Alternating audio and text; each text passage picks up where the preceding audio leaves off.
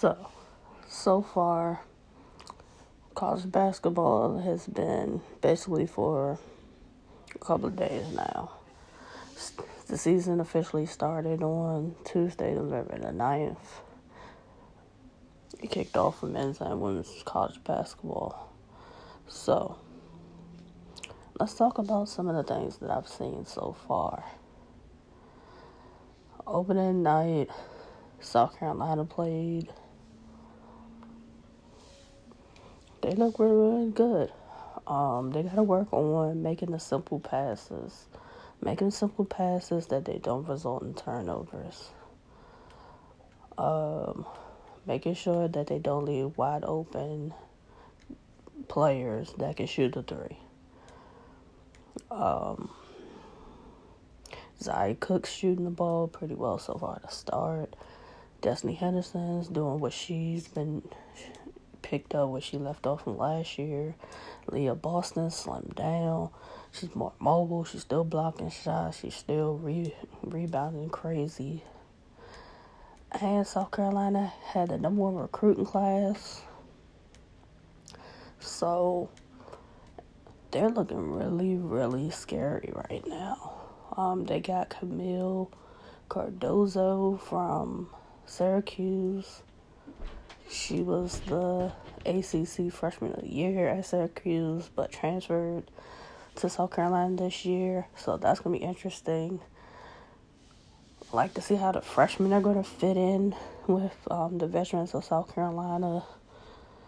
Last night, when South Carolina played South Dakota, freshman guard Raven Johnson went down, holding her left leg.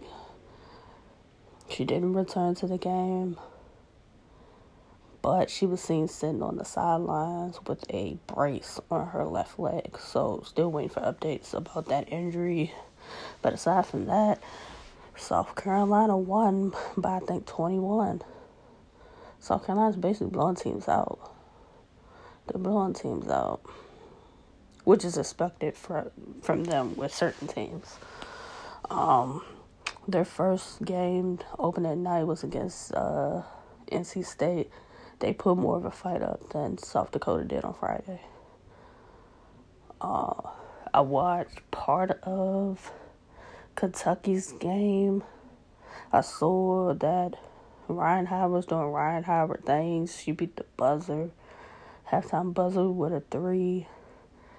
Treasure Hunt, I think, scored her career high 18 in that game. They won. I think that was versus Presbyterian.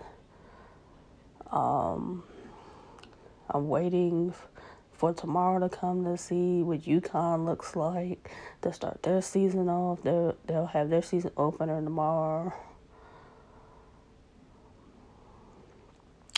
Florida having Lavender Briggs back after missing part of last season with the foot injury. And then they got some players back that weren't able to play last year. So I'd like to see how that's gonna work for them. You know, the duo of Lavender Briggs and Kiana Smith, that's the duo for Florida. So they're gonna go as far as they take them. Stanford plays tomorrow. I'd like to see how Haley Jones and Cameron Brinks and Fran Bentley are doing for Stanford. I believe they play Texas tomorrow. That's going to be an interesting one. There have been a lot of really good women's games to start off the college season. There's only been one major game so far that I've watched as far as men's basketball since the season started Tuesday, and that was Duke versus Kentucky on opening night at Madison Square Garden. Paolo Banchero, he put on the show. I see why he's potentially the number one pick. Like, he can do a lot for his size. He showed the mid-range. He can make tough shots. He can rebound. He can run the floor. He can fast break on his own. Like, he can do it all. Also, Trevor Kills showed that he could score the ball. Like, he can slash, he can drive the ball. I think those are going to be two players to watch out for as far as Duke.